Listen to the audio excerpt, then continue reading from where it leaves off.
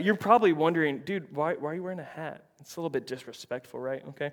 I actually have a bunch of hats up here because when I was a kid, I really loved hats. Like, I was a little bit hat obsessed. There was this store called Lids. I think it's still around. I just haven't been in one in a real long time. Anybody know what Lids is? Yeah, hat store. All they sell, and it's like the coolest hats. And when I was young, the only thing I cared about was a cool hat. Like, I had my favorite teams, but I didn't wear my favorite team's hat. I wore the cool hat. Anybody else was like that? You just like the cool. I had this one. It was a Wake Forest hat and the Demon Deacons, and it was like this grouchy old man with a cool top hat, and he had this like real like Popeye-looking face on it. I loved that hat, and I would always match up my outfit. If I was wearing a black hat, I had to be wearing like black pants. It like had to be matching. The worst and most embarrassing of the bunch at this age in my life. It was a weird time, you know what I mean? And like late middle school into early high school. And I wore Carolina blue, and so I wore my North Carolina hat, and I had these like windbreaker blue pants. Okay, and I had these white and light blue, Carolina blue tennis shoes that match with it, right? That had to be flowing from head to toe. But it gets worse, okay? It gets way worse because I had these glasses that were a little Elton John-ish, and they were light blue lenses, right? It was a bad cross mix between like Eminem and Elton John. It was a weird situation. It didn't last long, but as I got older, I didn't collect as many hats, and I got rid of a lot of hats. And the ones that I keep now are the ones that mean something to me. It's my favorite teams. It has my son's name on it from a city that we named him after, Camden. I just wear a few. One, because I don't wear hats as much, but secondly, because I've just weeded out a lot of things, and I think our lives are the same way. If you're anything like me, you juggle a lot of hats. You wear a hat of student, you wear a hat of mom, you wear a hat of a volunteer at church, of wife, of friend, of sister, of daughter. We wear all these different hats, and if you're anything like me, I'm decent at multitasking, but I'm not as good as I think I am. Right? I think I'm doing better when I'm doing more, but I'm actually not. And so there's something the scriptures wanted to teach us about juggling hats. And if you've ever felt the struggle to balance your different responsibilities and things that you have going on in your life, and I'm not just talking about time management, I think it goes far wider and deeper than that today. And I want to turn to the scriptures to talk about it. And one of the things, we're going to go to Luke chapter 10, so if you want to turn in your Bible or on your phone, we're going to have it up here in just a second. One of the things I've learned over the past few years, because I just thought, okay, once our baby hits 1 or 2, once they start walking, things will settle down. Once we get our church up and rolling, things will start to settle down. And here's what I've learned, is it doesn't. It doesn't slow down.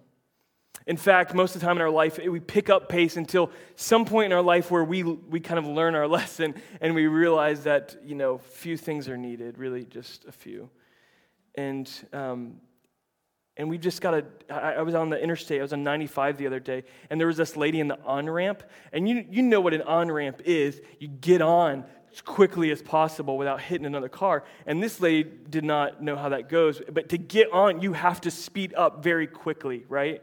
You have to speed up. This lady, I'm sorry, I'm in trouble now. I'm going to make myself worse in trouble because I don't know that it was a lady. I'm so sorry. I've just assumed it was a lady. I know, I'm not. I love ladies. I love you. Go back and look at my Facebook this week. I was very encouraging towards women, so maybe that'll save me. There was this person that just stopped in the on-ramp, and I'm driving by. I'm like, what are you doing? And there's literally like 10 cars behind the person. And we got past that. But life is like that. Sometimes we're hoping for things to slow down. Well, I'll do this. I'll get this hat back on because I know it's important. I really want to do this. When things finally slow down, and it's an illusion that that's actually going to happen. The truth of the matter is that we have to pick up pace. We have to learn and grow. And here's the beauty, is I think the Lord has a lot to speak into that and how we juggle these different hats and responsibilities. So go to Luke chapter 10. And we see this beautiful, beautiful text of Mary and Martha and some deep lessons, but really all of Luke chapter 10 is about choices. Jesus sends out the 72 at the very beginning of Luke chapter 10, and they have an opportunity to take things, and they're making choices, and Jesus is saying, don't take these things, take these things. And then it goes on to the Good Samaritan. That's a choice to cross the road, and here, again, it's about about choices. As Jesus and his disciples were on their way, he came to a village where a woman named Martha opened her home to him. She had a sister called Mary who sat at the Lord's feet listening to what he said, but Martha was distracted by all the preparations that had to be made. She came to him and asked, "Lord, don't you care that my sister has left me to do the work by myself? Tell her to help me." "Martha, Martha," the Lord answered, "you are worried and upset about many things, but few things are needed, or indeed only one. Mary has chosen what is better, and it will not be taken from her." It's a powerful, powerful text. And there's a few things I want to share just briefly, and then I want to get into, I want to spend more time on the third one, so it's not going to be a super even message, but it's going to get in. Sorry, that's just the organizer in my brain. It's going to get there. The first thing that I really feel like this tells us about the Lord is, one, that he knows you by name. I think in the busyness of stuff, we can really lose intimacy and we can lose perspective really quickly. And nothing will snap your perspective back in by having a moment like we just had, where you get to see the face of Jesus and you reflect on the character of who God is.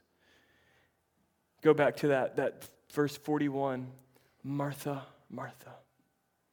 And many times we're busy and we're rushing through life and we forget that he knows our name and he cares deeply about us. I heard the story of Truett Cathy, who is, of course, the owner-founder of Chick-fil-A, and they have a very big bowl game each year called the Chick-fil-A Bowl. It's kind of a big deal up in Atlanta. And Truett Cathy is in, with the speaker I was hearing, they're in like his box. And Truett Cathy gets a call. And it's from, the person that he's with doesn't know, but Truett Cathy goes out. He's like, "I got to take this." So they go out, he takes the phone call, and then he comes back in, and he shares to this person. He's like, "Oh, that was just one of my high school students in my Bible study or my Sunday school class." Truett Cathy teaches a Sunday school class, by the way. As busy as that man is, he spends time with teenagers. and he, it was kind of baffling as I was hearing the story of that, this man of such high stature, that was a CEO that, not only did these kids feel comfortable not only did he have the real number, right? If you were like a big-time CEO, you'd probably be giving out some fake numbers or a secretary's number. Like, these teenagers have his real number to call him. And I thought that's such an intense and beautiful thought about keeping important things important. And more importantly, that they not only had his phone number, but that he knew them, each one of them by name, and was willing to pick up the call on the busiest time of the year. And sometimes in our busyness of stuff, of our big bowl game, whatever that might be in your life, the busyness of your day, or maybe that's just at the dinner table with your kids, kind of forget this very simple thing that he knows us. He knows us. And it's a deeply humbling thought. I love what Psalm 139 says to us. "You've searched me, Lord, and you know me." Psalm 834 is a question. It's a rhetorical question. Who am I that you're mindful of me? Who am I that you're mindful of me? It's such a powerful thought. And we have to come to understand this. Our son is like always about figuring everything out, and so we have to tell him everything in advance, like what's coming up. Sometimes that's dangerous with kids because they bug you until you do it. You go to Disney World, you tell them like the moment before because you don't want to be bugged about it for the 2 weeks before. When we going? When we going? When we going? And so with him, it's opposite. Like, he wants to know, and sometimes I just have to look back and I'm like, "Bud, you just got to trust me." Because here's the thing, in the busyness of life, our true spiritual rest doesn't come from us figuring it all out. It's from trusting and believing that he does. He's got it all under control. And that's going to lean into another principle we have here in just a minute. Secondly, look back at verse 41 and see this. You're worried and upset about many things. You're upset and worried about many things. I think the first one really speaks to God the Father. God the Father, that he knows. I think the second one really speaks to God the Son. The incarnation that we see described in John 1, verse 14, that the Word became flesh. It's kind of an interesting phrase, the Word became flesh. It's not how we would normally say that. John became farmer, right? We wouldn't say that. It would be in a different way. It's a little bit of what's called an idiom for you literature folks out there, English majors. It's an idiom, and that it has literal sense, but it also is deeply figurative in what he's trying to convey. And the word in John's gospel means Jesus Christ. And so he said, in the beginning was the Word. He's speaking about the eternal existence of Jesus Christ. And then he gets to verse 14, and the Word became flesh. So he's eternally existed. And then at some point and I think the understanding of this idiom is not only that he became a human, but he became flesh. He embodied all of humanity. He embodied all of humanity. And I think that sometimes we forget that in the midst of our struggle, right? Because it's difficult to balance everything. And maybe it's not just responsibilities. Maybe it's pain. Maybe it's disappointment. Maybe it's heartache that we have trouble putting all these things together and don't understand really how God's at work. And maybe you're in here today and you've just stopped praying. You stopped praying. You stopped praying because you just don't think he hears you anymore. You just don't think he knows what you're going through. Mom doesn't know what you're going through. Your sister, your boyfriend, your girlfriend, your husband, wife. You don't know what I'm going through. We just stop praying. And I just want to throw this out here for just a second. For somebody in the room that stopped praying, Jesus knows. Husband's been beating on you. You're abused. Wife's been texting another man. Caught her. Jesus was betrayed. Jesus was beaten. He knows. He knows. And if you stop praying because you don't think he knows, I'm telling you, he knows. You've suffered loss and nobody else gets what this pain is like. First of all, God sent his son to be sacrificed. He knows. And Jesus Christ, when he was on this earth, one of the most beautiful texts, if you don't just make it as like an easy scripture to memorize, one of the most beautiful, deeply beautiful about the incarnation of Christ is Jesus wept. Because when Lazarus, he lost his best friend. And maybe you've stopped praying because you forgot that he knows what you're feeling, but don't forget this, that he is also able to bring you out of it. He didn't leave Lazarus. He wept. He experienced it, but he also brought life forward. And maybe you're going through a season or a time where you forgot that he knows what you're feeling. And every day, whatever you're going through, any circumstance, he felt it because he embodied humanity. Every single one of us. It's a great mystery. But he knows what you're feeling today. The next one that we see here in verse 42 is that he knows what you need to be focused on. Look back at the text.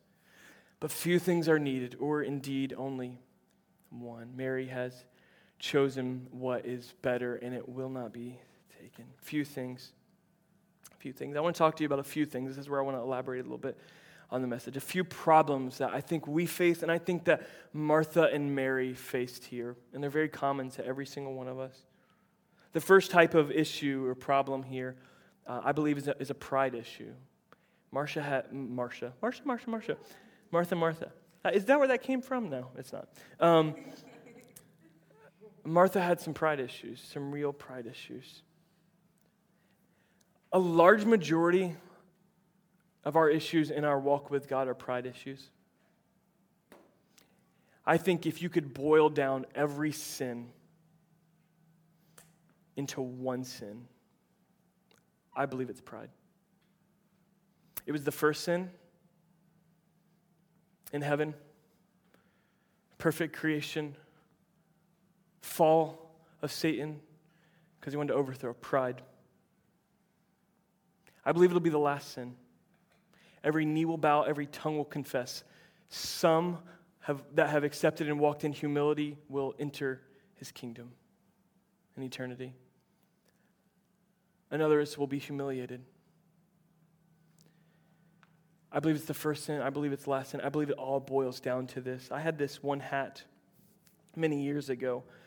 And I had an aunt who worked, so she lived in Knoxville, Tennessee, and her husband, who's now deceased, was on staff at the Tennessee Volunteers. Okay, and I'm a Gator fan, so I don't usually care about the Tennessee Volunteers, but this became really special to me. And it was cool because I got to go meet Philip Fulmer and meet some different players and get a bunch of autographs. But one autograph has always stood out to me and meant the most to me, and it was this hat when there was a young man by the name of Peyton Manning that was playing there. And I had this hat right here, and she had it, and I didn't get to meet Peyton, but I had this hat. To Kyle, best wishes, Peyton Manning, number 16. And the older I got, and the better he got, and then like he started the NFL, and at some point I'm like, this guy's going to be like a great Hall of Famer. And then I'm like, wait, he's going to be one of the best quarterbacks of all time. And he like addressed me. I'm like, I know that's not a big deal for a lot of you, but for me, I was like the coolest thing in the world. And like the better he got, it's not worth as much because it's got my name on it, but to me, it's worth more. Come on, hear this.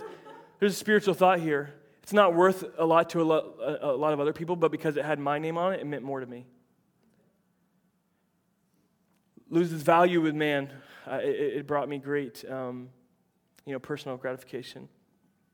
So I had this hat, and I moved off to Tennessee. Actually, moved up to Tennessee from Florida to go to college, and it went in, just the back of my closet where the hats that you don't wear go. And then I moved a couple times, and it was always kind of back of the closet, hanging up somewhere. And then I moved a couple more times, and it got shoved in a corner, and the dust had collected on it. And then it got shoved in a box when we were moving here. And when we settled into our home that we live in now, it ended up in a box with a rotted out bottom that was in the back corner of our garage for a little while, where water seeps in. And my hat was destroyed. This hat meant the world to me. And with every single move, and every single time I kicked dust off of it and said, man, I'd really love to put this in a nice case and take care of this and keep this and give this to my kids. With every passing move, my heart didn't match my actions. I never did it. And at some point, which was very valuable to me, rotted. And maybe you can't connect that to pride, but I think that's deeply connected to pride, because he's saying there's one thing need, and he knows what we need to focus on. That's really the point of this last part here. He knows what we need to focus on. God the Father knows, God the Spirit, or God the Son experienced and lived it out, and God the Holy Spirit will lead us into all righteousness and truth about Jesus Christ, empower us for living, and guide us into truth through the Scriptures. So the Holy Spirit's there for. And he'll guide us, and he'll help us sort through all the hats. Will help us sort through all the motions. He knows what we need to be focused on. But Mary had pride issues. Her actions weren't the problem. Her actions were fine. Right? She's serving. Right? That's good. We applaud serving in the church, right? Jesus said if you want to be the greatest, then you need to learn to be the least and be a servant of all. The Son of Man didn't come to be served, but to be a servant at all. Servant of all. It's a great thing, but her actions weren't the problem. Her focus was. And I think a lot of us, we go back to our circumstances. And we're like, well, once this is settled, once this is, and really what we do is we just make a bunch of excuses. Like I did with my hat. I kept making excuses for why I wasn't doing it. Well, I don't have the money for a nice case. I'll do it next year. I'll do it when I get that paycheck. I never did. See, worship has to be priority in our life. It has to be priority. And anytime it's not, it's a pride issue. Because we're putting something else there, and it's become an idol in our life. See, worship inspires, prepares, and sustains both the work and the worker. Worship prepares, inspires, and sustains both the work and the worker. And we've got to remember that. It wasn't her actions that were a problem. Her focus was, and pride slips in there. The moment she started thinking not about worship and the presence of her Savior and her really good doing, the moment she started thinking about something else that wasn't worship to him in that action, it became prideful. And pride will spoil your spiritual, sacrificial service to the Lord. It'll spoil it in a heartbeat.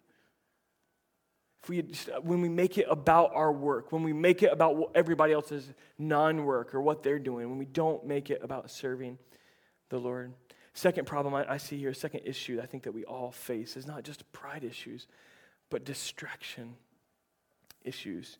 Okay, even if you're in here and you are diagnosed ADHD, I think there's probably another bunch of us in the room that you claim that anytime you forget that or you can't focus, you're like, I'm ADHD. And I'm not discounting that that's a real issue, but I think so many people just latch onto it because we're so scattered brain and we've got so many things on our plate and we're like, well, no, and we just kind of look for that. And we cling to the excuse. And excuses will just lower our expectations for ourselves. That's all we do with excuses. We just kind of box ourselves in until we become like the prodigal son and the pig slop looks good. We keep lowering, well, I'll make excuses. Well, dad didn't this and mom didn't do that and this person. And so we just get ourselves into a corner and the pig slop looks amazing. It starts with distraction. Just two quick things here on this note. Simplify your focus. Like as I got older, it wasn't about what was cool and what was shiny. It was about what felt good and what meant. It's not felt good, but what's comfortable and what means something to me. Simplify your focus. You need to maybe cut some things out, or maybe it's time to get up to speed. And then secondly, choose what's best. Choose what's best. I've been following the ministry of John Bevere for a little while, but in the past year, a little more closely, and he's got a new book out called Good or God. And he refers back to Genesis chapter 3 with Eve. And many times we think that it was a choice between good and evil, but it wasn't a choice between good and evil. It was a choice between good and God. It really was. Look back at the text. When the woman saw the fruit of the tree was good for food, pleasing to the eye, and desirable for gaining wisdom. Nothing about that sounds bad. She took some and ate it. She also gave some to her husband who was with her, and he ate it. It wasn't about that it was good. It was about that it wasn't worthy. And God had drawn a line, and it was about obedience. And we do this. And sometimes we always think we're not. The thing about deception, which is one of the things that Bevere points to in his book, is that you don't know when you're being deceived until after the fact. You ever been scammed about anything? You've been scammed by a bill collector, been scammed by a vacation thing, been scammed by a company with anything. You don't know it until after the fact, and then you feel like a little bit of a dunce, after it happened. You're like, man, should have known better, but we don't. That's the thing about deception. What the scriptures tell us, and Bevere says in his book, is that the scriptures tell us that in the last days, Christians, the elect, believers, will even be deceived. And I don't think it's after, satanic worship and all this evil. I think it's after the good things. I think in our culture right now across America, we're accepting what's good over what is God. We've lowered our expectations and we're distracted. And before deception happens, distraction happens. We get focused on some other things, but it's such a slippery slope. We don't even know we've been deceived because our focus is off. Here's just an encouragement for some of you. I've got so many dreams and visions in my heart that God's placed, and it's all time and money, right? It's always the issue, time and money. And I've got a couple things that I'm going to launch in the next year and a half. But I asked my mom. I reached out to her. I said, Mom, just help me pray this week. I need you to pray for me. If God gives you a word, I need to hear it. Because I'm just seeking God's timing on a couple of things. I'm seeking clarity on what is now and what is later. Maybe you're there in some ways because I don't want to be distracted. I don't want to be wearing too many hats. I just want it to be God-honoring. And maybe you're in that place and you're trying to sort through your distractions and having trouble sorting it all out. Maybe you need to reach out to a mom or a spiritual mother and a spiritual father, a friend, and really get some sound biblical advice. And I believe there is such a thing as spirit-led time management. Spirit-led time management. Because what we often do is we're kind of constantly picking up hats. These are a few of my favorite hats here. Bucks, Rays, and my Camden hat.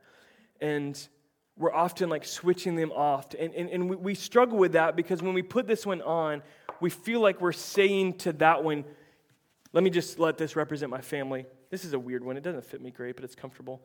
When I put this one on, I feel like I'm dissing my family. I'm not respecting my family. But here's the thing. What drives it being God-honoring in worship is not what hat we have on, but our heart for the main thing. Keeping the main thing the main thing. If this is my worship hat, as long as that's always there, and we're coming back to that, we can't be distracted that, look, these things are needed, but really indeed only one is needed, and it's this that inspires. everything else. I've got head hair, so I'll just go ahead and leave the hat on, right? That probably makes the most sense. So we're distracted, and so don't be distracted. That's an issue that Martha was facing. One more, and the band's going to come and begin to play and lead us. It's not Martha, it's Mary. It's Mary. And it's not issues she had, but it's issues somebody else had with her. And this is one that we all face at some point in our life. I think we all face the pride one. I think we all face the distraction one. And I think we all face the one that Mary faced. It's criticism. It hurts to be criticized. It really hurts. Nature of what I do has me getting a lot of criticism. Some to my face, some behind my back. Because I hold very strong beliefs, and sometimes people just don't like me. They don't like what we're doing or certain things. But how we respond to criticism says a lot about our relationship with God. And here's what you need to see in this text, is Mary doesn't pipe up like we would if our sister or our friend tried to call us out. I'm like, shut it. I'm doing what's right. Right? We'd have words for them. Come on, they're close. Think about your family situation here. If somebody's cleaning, somebody's not. Like, get up and help me. Or at least you're saying it in your head and it builds in resentment. That's a whole other message. We begin to get our focus on the wrong things. And Martha's criticizing her. Backhanded. She's talking to Jesus, but she's right there. Tell her to get up. Like, Mary's like, why don't you say it to my face? Why don't you say it to my face? Why don't you just say it to me? But she doesn't. And she's criticizing what's right. And maybe you're here and maybe you've got a friend, a coworker, a mom or dad or brother or sister who doesn't understand you giving your life for the cause of Christ. I'm not talking about death on a cross. I'm talking about dying daily. That's what I'm talking about. They don't understand the choices and direction your life is going as you honor the Lord and obey Him. They don't understand that. Maybe they'll criticize. And even in ministry, even in this beautiful family that is, and I think sometimes we look back on the early church and just think everything's rosy, but the truth of the matter is that it was far from rosy. And they had all kinds of issues, if you guys will come. And it wasn't. There was a lot of issues. And even in the church, even within the body of Christ, we can find ourselves criticizing our leg on how it's doing, or our foot, or our hand, or our face, or our heart, or our lungs. We can criticize parts of it. And Mary was being criticized, but she didn't take her focus off what was important to respond to it. Here's quick 7 things on how to respond to criticism, and I'm going to close. Listen to it. Sometimes God will use it. There's been many times I've been criticized and it hurt bad, but then I found out God was teaching me something through it. Listen to it. Don't overreact to it. Be slow to speak, quick to listen, slow to get angry. Talk about it. Talk it out. Hey, Mom, I just want to bounce this off you. Friend, I want to bounce this off you. Is this God, or am I hearing, is this work of the devil here or something, or the enemy? Is there something else going on here? Talk about it. Learn from it. Had a profound statement, somebody the other day, and it was in a little bit different context of what we were talking about. But he said, this whole time, when an axe was going to my tree, this whole time I thought God was trying to chop it down, and the whole time God was pruning it. It's a deep, powerful statement. Maybe learn from it. Pray about it. If you're not taking it to the Lord, don't be taking it to everybody else to gossip about. Take it to the Lord. Thank God for it. This is what James said, that I can consider it all joy when I face trials and persecution, because it's developed perseverance, and the perseverance has developed character. Thank God for it. Maybe that criticism is what stopped you from going a direction, and you just held back a little bit, prayed about it a little bit more, and there was something right about it. Maybe it wasn't totally right, but maybe there was something on point that you had to walk in. Thank God for it, and forget about it. Jesus told his disciples, when they go out, if you're not received, which for them in that time was proper hospitality, to come in and take their nasty sandy feet into a home and to be washed. They'd get water to wash their face and water to wash their feet. And Jesus said, when you're not received, literally brush your dust off yourself. Right? So brush the dirt off your shoulder. Before it was that, it was brush it off your feet. It meant something. about following Jesus, that there's going to be criticism when you're doing right. There's going to be naysayers, and that's what my whole sermon next week is about, giants in your life and the giant killers that I want to talk about. But don't overreact to it. Keep in step with his Spirit, as Paul says in Galatians. Let your actions line up with your heart. And Paul recognized that and teaches that sometimes what we want to do, our heart longs to do, we just don't do. And things we want to do, or we shouldn't do, we do.